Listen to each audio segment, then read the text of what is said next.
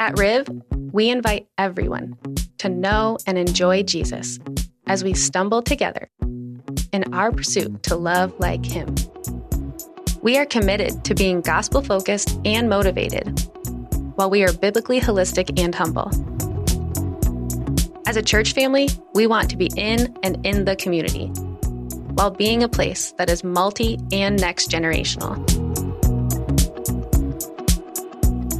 As we reflect Jesus in our words and actions, we are united in and honoring diversity. And in all of this, we will prioritize relational and missional discipleship. As we look to the next generation, we have a loving, selfless, always present, and ever-caring example in Jesus. Let's be that in our community. All right. Good morning, everybody. Everybody doing okay today? Excellent. Beautiful day here in mid-Michigan. Any country music fans here? Anybody a country music fan?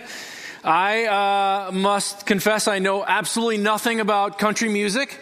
Although I've heard if you play country music backward, that your girl, your dog, and your truck will all come back to you. I've heard that. I'm not sure if that's true or not. Country music star Eric Church was in the news recently. I'll tell you more about that in a minute, but I had no idea how wildly popular Eric Church was. He has performed over 400 live concerts in front of nearly 4 million people, generating over $250 million in revenue. He has over 1 million Instagram followers. Thousands of these people pay $35 a year to be part of his fan club, which is called his choir. You get it? Church choir. Very clever. He's on this current tour called Gather Together. It's 9 months. It's kind of this post-COVID, let's gather together. Was originally scheduled to have 55 stops, but one of those did not happen, which is why he found himself in the news. Last Saturday night, Eric Church was scheduled to perform in front of 40,000 people in the Alamo Dome, which is in San Antonio, but he canceled the show. So he could attend the NCAA Final Four basketball game between Duke and North Carolina in New Orleans. He grew up in North Carolina. He's been a North Carolina basketball fan his whole life. His second album is called Carolina. So he cares about this a lot. So he gave the venue and the ticket holders full refunds, and he forfeited well over $1 million in revenue so he could go watch his beloved Tar Heel basketball team. And social media, of course, blew up over this. Many people were applauding him. A lot of people just thought it was funny, and he got a lot of criticism. Let's just suffice to say the Eric Church choir was not happy with Eric Church. A couple of examples. This person said, 1 year of waiting, I got a hotel rental, dinner reservation, not to mention I flew my parents into town to watch the kids for the weekend. That's a pretty big investment. And Jessup down here said, I will never buy Eric Church tickets, music, or anything ever again. Hashtag Eric Church, you are dead to me. And so, wow, Jessup is not happy. Yeah, maybe take that down. That feels a little strong to me at this point. In fact, the backlash was so strong a few days after the cancellation, Eric Church announced he was going to be performing a free concert for everyone who had tickets to the show. I'm not sure if Jessup will be attending, but a smart move on his part since, he's dead to her. I guess probably. The reason this story caught my attention is because it's a story about following. Not following in the sense that you're merely walking behind someone or behind them in your car, but following in the sense that you're in pursuit of someone or something, even to the point where maybe you're trying to be like that someone or something. It's the difference between the police car that just happens to be behind you and the one that makes the U-turn in order to pursue you, right? Those are two very different things. Eric Church has a following, the church choir. Those are people who find out where he's going to be, and then they change the course of their lives and invest a lot, in many cases, the needed time and effort and money to be where he is. North Carolina basketball has a following. Their fans are called the Tar Pit, right? The Tar Heel following. And Eric Church is part of that following. He knew where they were going to be, and so he completely changed his plans. He went from, I'm going to be doing this concert in San Antonio, I'm going to New Orleans instead, and I'm going to sacrifice time and a lot of money, and in his case, his reputation took a hit, right, in order to be there. And this is common in the world of sports. That's kind of why I even found out about this, because it overlapped. I follow sports things.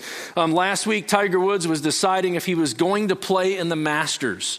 And there was a Twitter account called the Tiger Tracker that followed his steps everywhere. Literally was showing his flight pattern of his private jet so that his followers could know where he was at all times. Soccer star Cristiano Ronaldo has 415 million Instagram followers. And it's not just sports. People follow all kinds of other people or ideologies. Some people follow science. Other people have specific authors or thought leaders. The Joe Rogan Experience has 11 million podcast listeners. And so the political left has a following. The political right has a following. And it's not just well-known people, right? There's like micro followings, like girls and guys at every local high school around our country have little followings, you know what I mean? And so the question that we want to look at today is, who or what do you follow? If you're not sure, the easiest way to find out is just to ask the people closest to you. They can tell you. It's that thing you talk about all the time. It's where you invest your time, your effort, your money. It's where you turn to for comfort. It's what you get animated about, right? I watched that Duke, North Carolina Final Four game, and that was like a full-on worship service, that thing, man. I mean, worship is an expression of honor or reverence. And that's what fans is short for fanatics, right?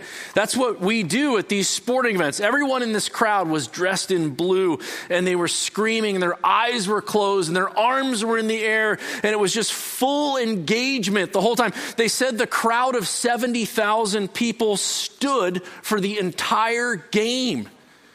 When the game ended, half the people were celebrating wildly and dancing, and of course the other half were weeping and mourning. That's worship. You'll see that if you watch Tiger Woods on the final broadcast here today of the Masters. Who or what do you follow?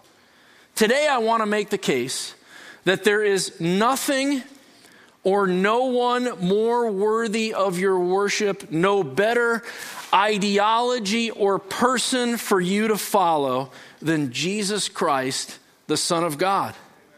Now, in the Bible, dedicated followers of Jesus were called his disciples, which is why the sixth and final core value that we're going to talk about here today that we're committed to at Riverview is discipleship. Specifically, we are committed to relational and missional discipleship.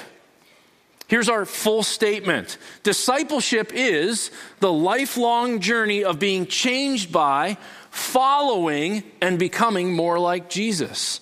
This messy and grace-driven process happens best through the mutual sharing of our lives with the great commandment. The great commandment is love the Lord your God with all your heart, soul, mind, and strength. With the great commandment at its heart and the great commission, which we'll talk about here in a moment, as its trajectory. Now, the model of discipleship that we see in the gospel accounts, Matthew, Mark, Luke, and John, was the rabbinic model that was very common in the Jewish culture around the time that Jesus lived. In the Gospels, it's clear that Jesus was seen as a rabbi. The disciples refer to him as rabbi. Nicodemus does. Mary Magdalene does. It was very common for him to be called by that title. Rabbi literally means master teacher. Sort of like Yoda is the Jedi master for you Star Wars followers. I know less about Star Wars than I do about country music. In today's Jewish world, a rabbi is an official title. It's like an office, like a pastor or a priest, but that wasn't the case in the time of Jesus. It was more of an informal term used just when the community recognized we're in the presence of a master teacher, right? And the rabbis of Jesus' day had followers, multiple followers called talmidim. Singular would be a talmid, right? Although they would never just have one. They always had many people. Talmid means scholar. And that's the word that is used when Jesus talks about disciples. He's using the word talmid or talmidim. Several years ago, this is more than 20 years ago now, I visited Israel for the first time. And we were in Jerusalem, the heart of Jerusalem, right by the Wailing Wall, if you're familiar with that area. And we were just learning and touring and everything. And the guy who was leading our trip pointed out there was this man who was coming towards us. And it was a guy that was a rabbi in their culture. He had the tefillin, the curly hair and the dress and everything. And you could see he had a box with the Torah on his forehead and on his chest. And there were 8 to 10 kids right with him, like 10-year-old kids. And when I say right with him, they were all like touching him at the same time. And he was everywhere he would go, and they were all talking all at the same time and asking him questions. And he was pointing, and they were all, and it was just this the whole way. And that's what we're talking about here. It's this idea of withness. That the talmidim, they grow through their time together with the rabbi. A talmid is not primarily a student or an apprentice, although there are elements of those things in being a talmid. It was said that it was not enough for a talmid to merely know what the rabbi knows. The goal of the talmid is to become who the rabbi is. In Matthew chapter 10, verse 25, Jesus said, "It is enough for a disciple," that's a talmid, "to become like his teacher," like the rabbi. And so what I want to do today is just look at the discipleship strategy and life of Jesus through the eyes of Matthew, who was one of Jesus's disciples, one of his talmidim, actually one of the very first ones, and then authored the Gospel of Matthew, which sort of kind of contains one of these accounts of Jesus' life. If you have your Bible, we're going to start in Matthew chapter 4, starting in verse 17. We will also have the verses on the screen, or you can tap and flip your way through your device that way as well. But verse 17 says this: "From then on, Jesus began to preach, 'Repent, because the kingdom of heaven has come near.' As he was walking along the Sea of Galilee, he saw 2 brothers, Simon, who is called Peter, and his brother Andrew. They were casting a net into the sea, for they were fishermen. 'Follow me,' Jesus told them, 'and I will make you fish for people.' Immediately, they left their nets and they followed Jesus. Going on from there, he saw 2 other brothers, James, the son of Zebedee, and his brother John. They were in a boat with Zebedee, their father, preparing their nets, and he called them.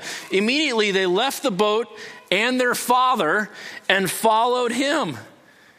Verse 23, "Now Jesus began to go all over Galilee with these disciples, these talmidim with him, teaching in their synagogues, preaching the good news of the kingdom, and healing every disease and sickness among the people."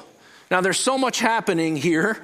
Let's work our way back through it. The first kind of key phrase there that Jesus says several times is "follow me." The Hebrew word there is lechacharai, which just means come and walk after me, right? It's not simply walk behind me.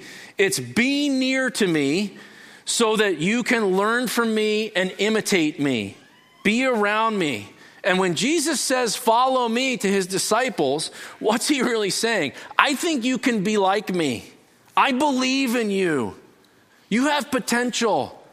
Come, spend your life with me. Learn, grow, become like me. Then he says, you're going to fish for people. If you choose to follow me, The course of your lives is going to be completely different. They woke up that day thinking, we're with Zebedee, our dad, and we're doing what we've always done. We're learning the fishing trade. This is our life. There wasn't a lot of deviation in their culture. Dad's a fisherman. You learn to fish. You find your gal. You go ahead. This is your family. You live in community, all that kind of a thing.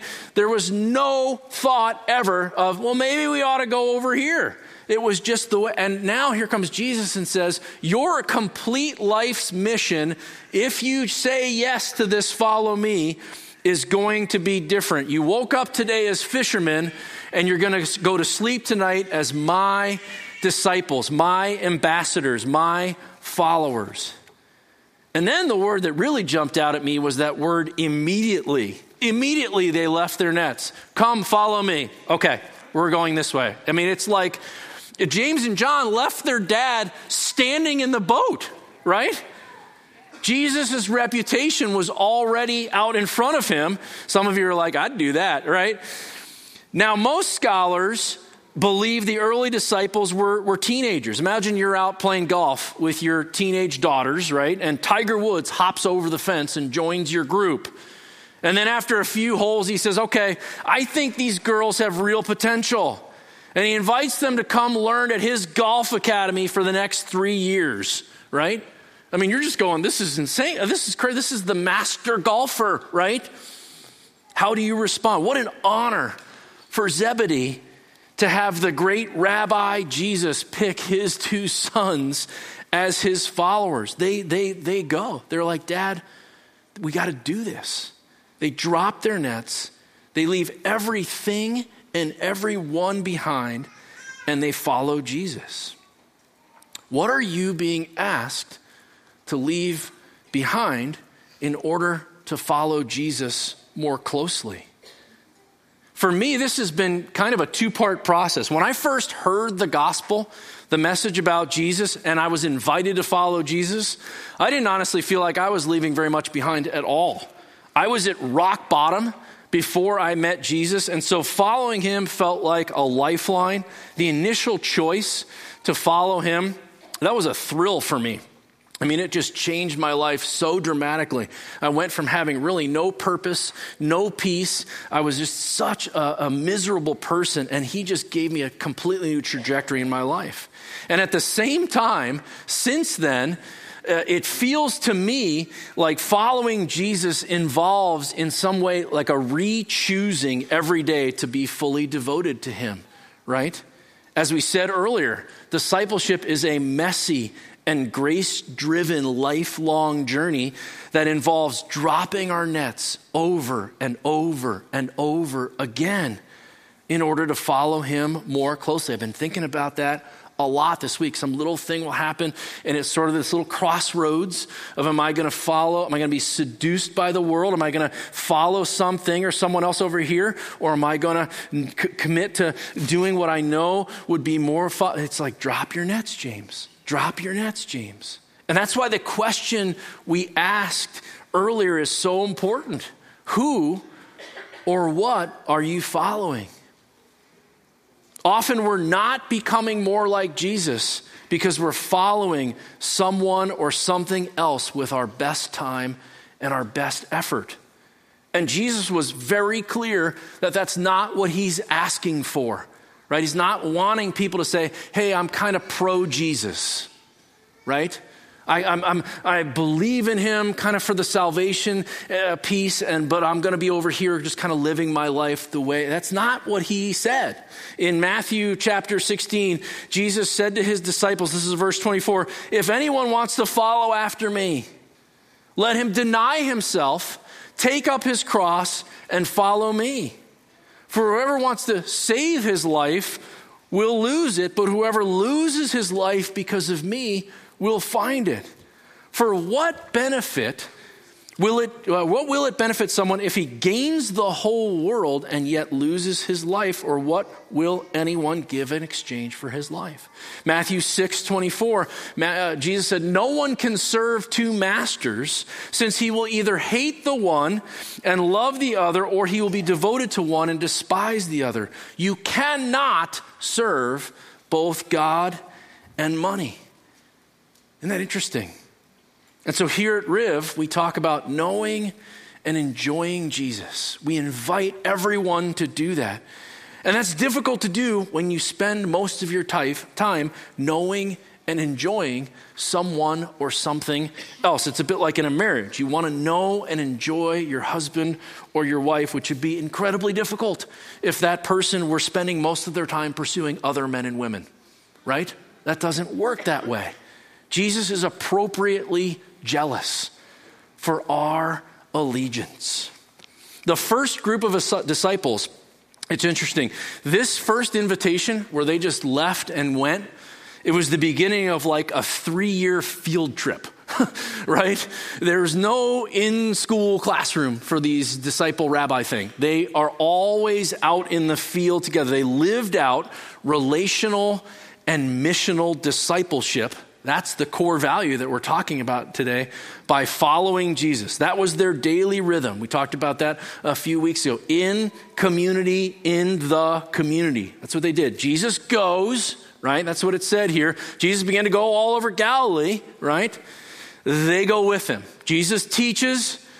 Okay, we're going to take notes and ask him a bunch of questions, and then he's going to like say some riddles and mysterious things that we don't understand, but we're trying to pick up right, what it means to follow. He's talking parables. Jesus heals someone or he feeds a group of people. It talks about disease and sickness. He was doing all this stuff. He walks around on top of the water, right? And we thank God that we have been chosen to follow the single most influential and amazing person ever to walk the face of the earth.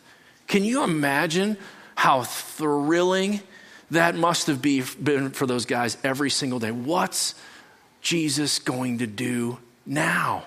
What's he going to say? These gospel accounts are so inspiring. In fact, if you're looking for a practical step that you can take to follow more closely after Jesus, read the Gospels. I'm in a Bible discussion group, and we have been with a few friends here at Riverview. We've been studying the Sermon on the Mount for these past 5 or 6 weeks, Matthew 5, 6, and 7. And it has been really challenging and really interesting and really encouraging for us in our walk with Jesus. Pick one of the 4 Gospels, Matthew, Mark's the shortest one, if you want to go that direction, right? Luke or John, and see if you can read through it, the whole thing. Just read it through between now and Easter Sunday. The last part is a really good ramp up. It talks about sort of that Easter piece, right? And that's the way this road trip, this field trip, this 3-year odyssey the disciples had with Jesus, it culminated in the death, burial, and resurrection of Jesus, which we commemorate on Easter Sunday. Can you imagine the emotional roller coaster this must have been for the disciples? The rabbi they had followed for 3 years was arrested. He was put on trial. He was beaten, and then he was publicly executed on the cross. The confusion and devastation and sense of hopelessness that they must have felt. And then Sunday, Jesus is alive.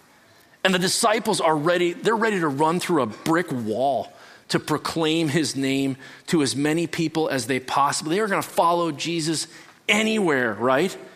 And Jesus goes, okay, guys, that's great. But there's one catch. I'm not going to be here with you. I'm going back to my dad. It's okay. You're ready. You can do this.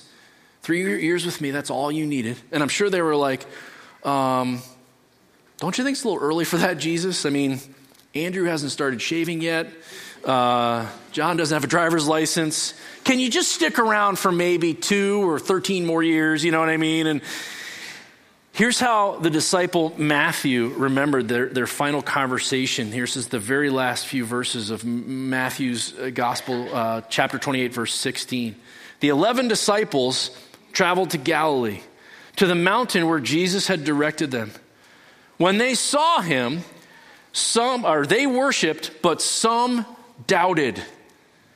Jesus came near and said to them, all authority has been given to me in heaven and on earth.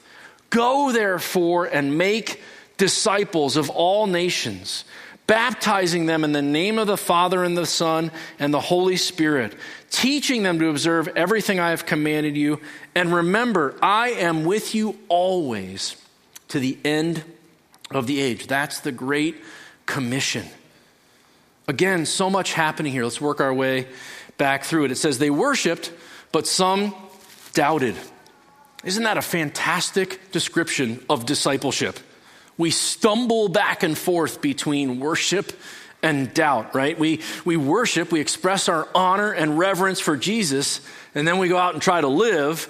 And when we try to love like Jesus, there's this pause, this hesitation. We're seduced by the world around us. We're tempted to try to gain the world like he talked about there in that earlier verse, rather than follow Jesus. Think about that. They're doubting, even though they just saw Jesus rise from the dead. If the disciples had doubt after watching their dead leader come to life, how much more will we be prone to experience doubt? It's this worship, and some doubted. And then it says, all authority. Jesus says, every bit of authority in heaven and on earth. When it comes to who or what we follow, we have a lot of choices. No one but Jesus. How about we choose to follow the Savior Jesus, who has all authority in heaven and on earth? Then he said, go. Go. To be a disciple of Jesus means to be on mission for Jesus. We can't stay still, remain where we are, and expect to make disciples of all the nations. It doesn't work that way. We need to be willing not only to go to people, but to invite them to follow us as we follow Jesus, as we stumble in our pursuit to love like Jesus. Come with me, and we'll stumble through this thing together. I love what Paul said in 1 Corinthians 11:1. He says, imitate me as I also imitate Christ. Isn't that interesting? Paul's like, don't try to be like me, but I'm trying to be like Jesus. And so as much as I'm doing that, I invite you to come along with me. Who can you be with to help you become more like Jesus? Who can you invite to be with you to help them become more like Jesus? Paul spent his entire life going to people, calling them to repentance, preaching the gospel, and then asking them, why don't you come with me now? And we'll go and we'll tell even more people. And then they will. And then, and then, and then. And then Jesus said, I am with you always. Think about that. As followers of Jesus Christ, we should be walking with like a swag in our step. We should just be strutting like, man, the guy we're following, it's not some celebrity up on a stage singing or down on a court dribbling a ball who sees a bunch of nameless, faceless fans in the crowd. No. Our rabbi is the one with all authority. He is the one who made all of the other people everyone else is following. Jesus is the Savior who conquered death on our behalf. He says, I am with you always, right? I love that. And so let me ask you again, who or what do you follow? If you haven't yet decided to follow Jesus, we're so glad that you're here today. We want to invite you to do that. At Riverview, we invite everyone to know and enjoy Jesus as we stumble together in our pursuit to love like him. My question is, what are you waiting for? This person or ideology or this other thing that you've decided to follow instead of Jesus. I wonder how that's working for you. Does it have all authority?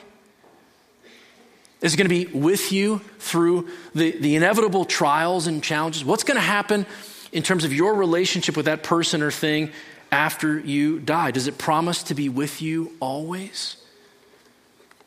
Now, if you already know and you are a sincere follower of Jesus, I bless God for that. That's an amazing thing. That's by his doing, by his grace. And you might leave here with maybe a renewed sense of passion or commitment. Maybe you're thinking, okay, I need to really double down on my intent and effort to stay close to Jesus so I can become more like him. This can feel challenging, I think, especially when we can't really see Jesus. He's not here with us in person. Those early disciples, they were like right next to him. They could feel it. They could see it, right? So how can we better know Jesus so that we can follow and enjoy him today? We'll look at 3 thoughts, and then we'll move on with some more time of worship and a time of communion together. The first is this. We talked about this earlier. We find Jesus in the Bible. If you choose the Gospel of John as the one you're going to read this week out of the 4, both of you who choose that, John makes the case in the Gospel of John that we find Jesus in his word. John 1:14 says, the word, right here, God's word, became flesh and dwelt among us. We observed his glory, the glory as the one and only Son from the Father, full of grace and truth. John 5:39 says, this is Jesus talking, you pore over the scriptures because you think that you have eternal life in them, and yet they testify about me, says Jesus. And then John 17:17, Jesus says, sanctify. Sanctify means to grow in holiness. Sanctify them, my saints, my followers, by the truth. Your word, he's praying to the Father, your word is truth. The Bible is the book form of Jesus Christ. It was written by Jesus, about Jesus. Jesus lived the text so that people can know and enjoy Jesus. It says in those verses, the Bible is the truth. And then Jesus says, I am the way, the truth, and the life. And so it's just math, right? If the Bible is truth and Jesus is truth, then either somebody's wrong or Jesus is the Bible, right? It's that figures out that way, right? It's one of those if-thens. What will your plan be to find Jesus in his word this week? Maybe you'll read a gospel.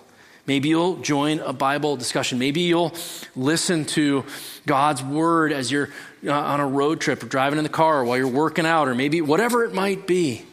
What will prevent you from doing a deep dive in the Bible, even in the next couple of days?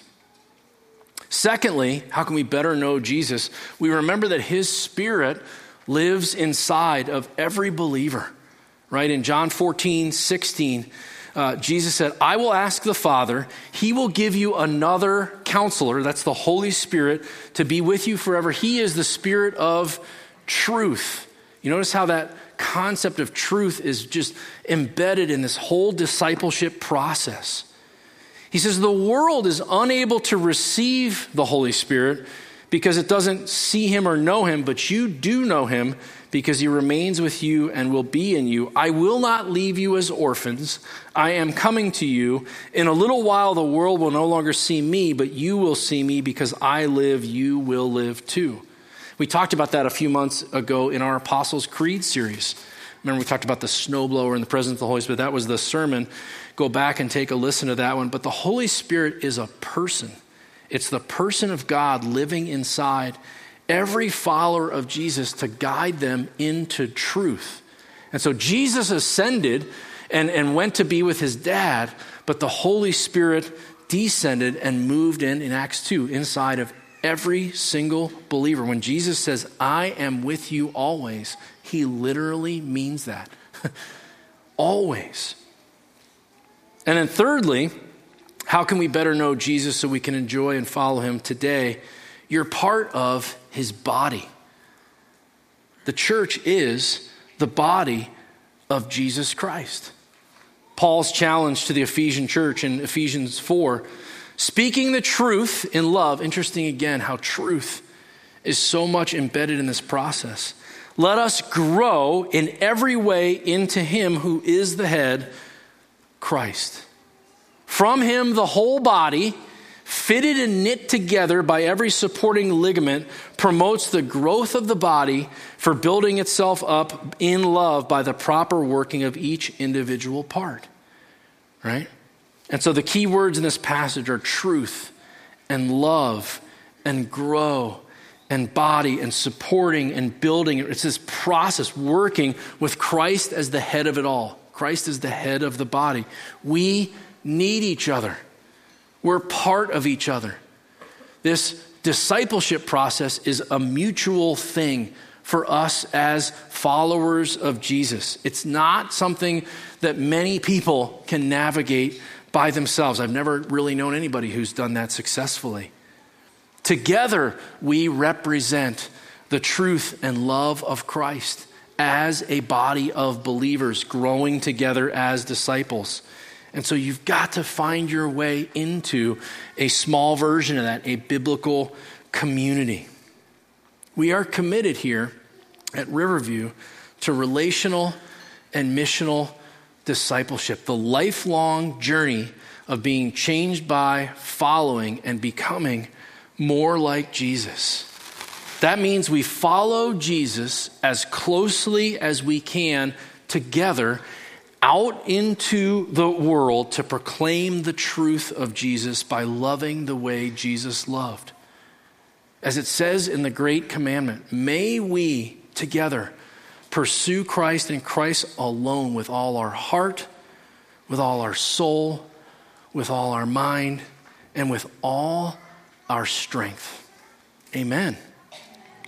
So we're going to move into a time of further worship through taking communion together, which feels really appropriate in sort of just this idea of our mutual responsibility to build each other up as disciples of Jesus, and singing as well here over the next few minutes. Before we move together into that space, we have a short video of some of our Riverview family talking about their experience with discipleship and the impact that has had on their lives.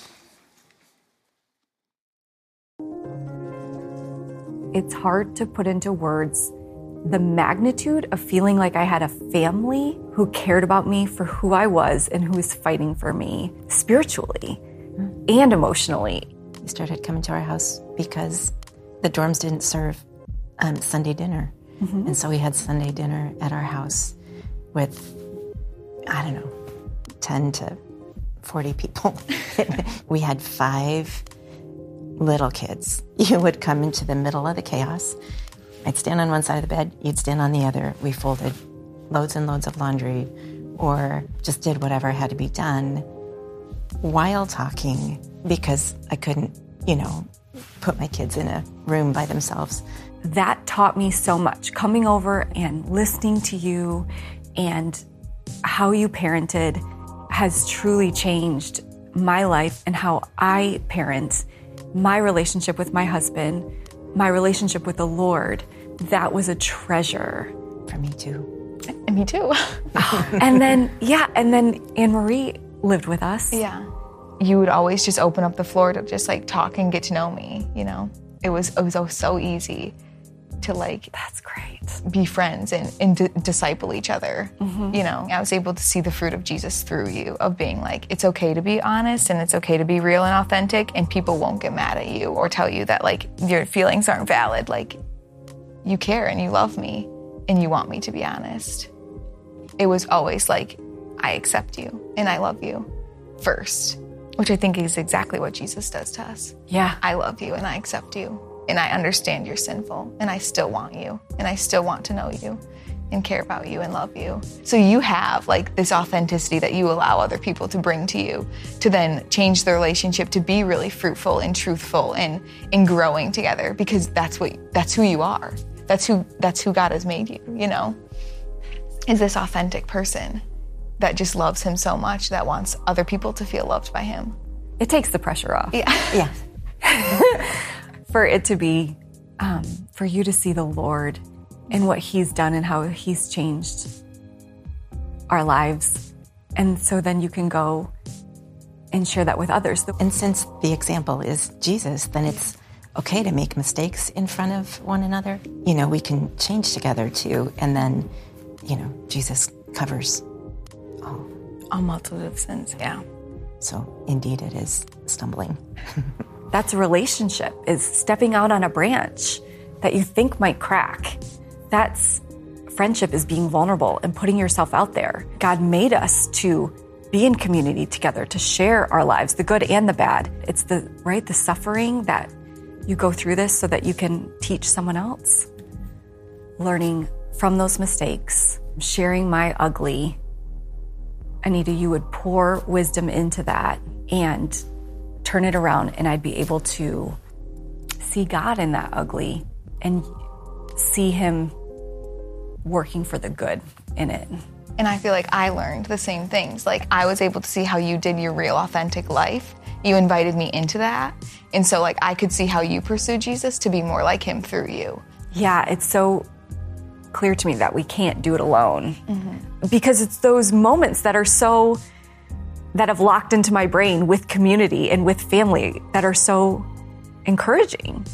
Being able to talk with other people about the Bible and dive in, hear your thoughts and the different, what you get from different verses, that gets me excited. And I can't do that without you guys. I can't do that without community. I really feel like you should, have somebody older than you, someone your age, and then be pouring into someone who's younger. You would come over and I'd be so excited saying, look, you taught me all these things, and look, I get to do them with Anne-Marie. And then you would say, right, because someone taught me. I lived with another family. That is incredible to me, that it's just the same generation after generation passing this on. Because it was so new to me in college. It was brand new to see a family focus solely on the word and then loving God and loving others. You saw that from Anita, but then I saw that from you. It is the learning back, because you would encourage me so much. It is like that full circle of we learn and then we share. Mm-hmm.